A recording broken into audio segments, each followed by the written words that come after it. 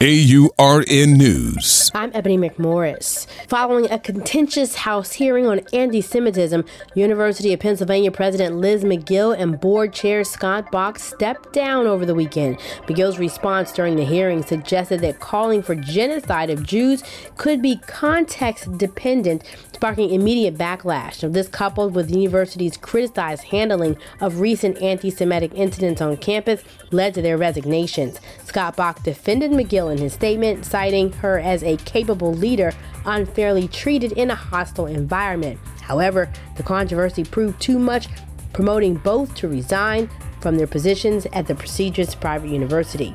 This development at Penn raises critical questions about academic leadership and the handling of social issues. With new leadership on the horizon, what changes might we see at Penn in response? For AURN News, I'm Ebony McMorris.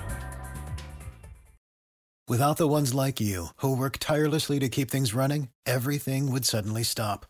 Hospitals, factories, schools, and power plants, they all depend on you. No matter the weather, emergency, or time of day, you're the ones who get it done. At Grainger, we're here for you with professional-grade industrial supplies.